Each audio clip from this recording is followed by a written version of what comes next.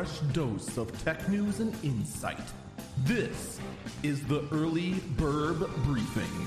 It is Tuesday, January 25th, 2022. This is the Early Burb Briefing. I'm Eagle Falcon.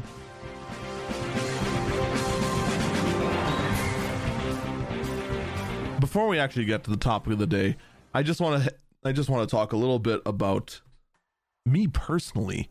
I finally got a haircut. And I've let a haircut go for like, I want to say this time around it was like 4 months, just because trying to work myself so hard for work and whatnot has kept me away from being able to just do things like that. And it's just interesting how no one would believe me unless I said it, because I just haven't been on camera as much with the stream. The unfortunate thing is that with everyone being ill with COVID, man, you just end up working yourself ragged, just trying to fill all the gaps and keep everything together. All right, let's talk about crypto. Speaking of trying to keep things together, the price of Bitcoin and Ethereum, I knew it dropped. I didn't realize just how far it dropped. Cryptocurrency has now hit its 6-month low.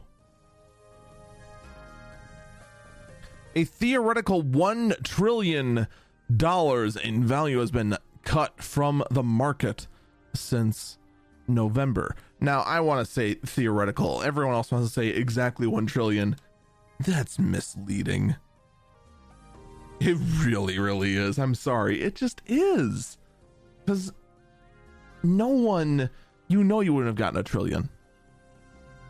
If you had that much coinage, you tried selling it, you're not going to get 1 trillion. You know that. It's always so misleading. But of course, this is all due to the Federal Reserve indicating that it plans on combating inflation by moving faster to remove pandemic-era stimulus and raising interest rates. Honestly, the fact that the Federal Reserve hasn't done this sooner is staggering, because the inflation problem has been obvious for a while, in all honesty. But there's also the fact that other bodies of government are taking a look at crypto in a bit more of a, what do you think you're doing sort of mentality. Russia, where cryptocurrency mining is huge, is looking to crack down on both mining and the trade of cryptocurrencies. That could lead to a massive, underlying massive drop in value if the crackdown goes through. That could be something to definitely keep an eye on. But, I look at my own personal crypto wallet. I don't have a whole lot in crypto. I kind of went in as a joke, and you know what? We'll see how it goes.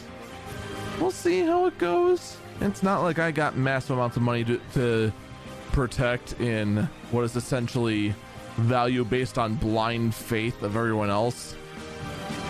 That just is what it is. That's going to do it for me. Stay safe and stay healthy.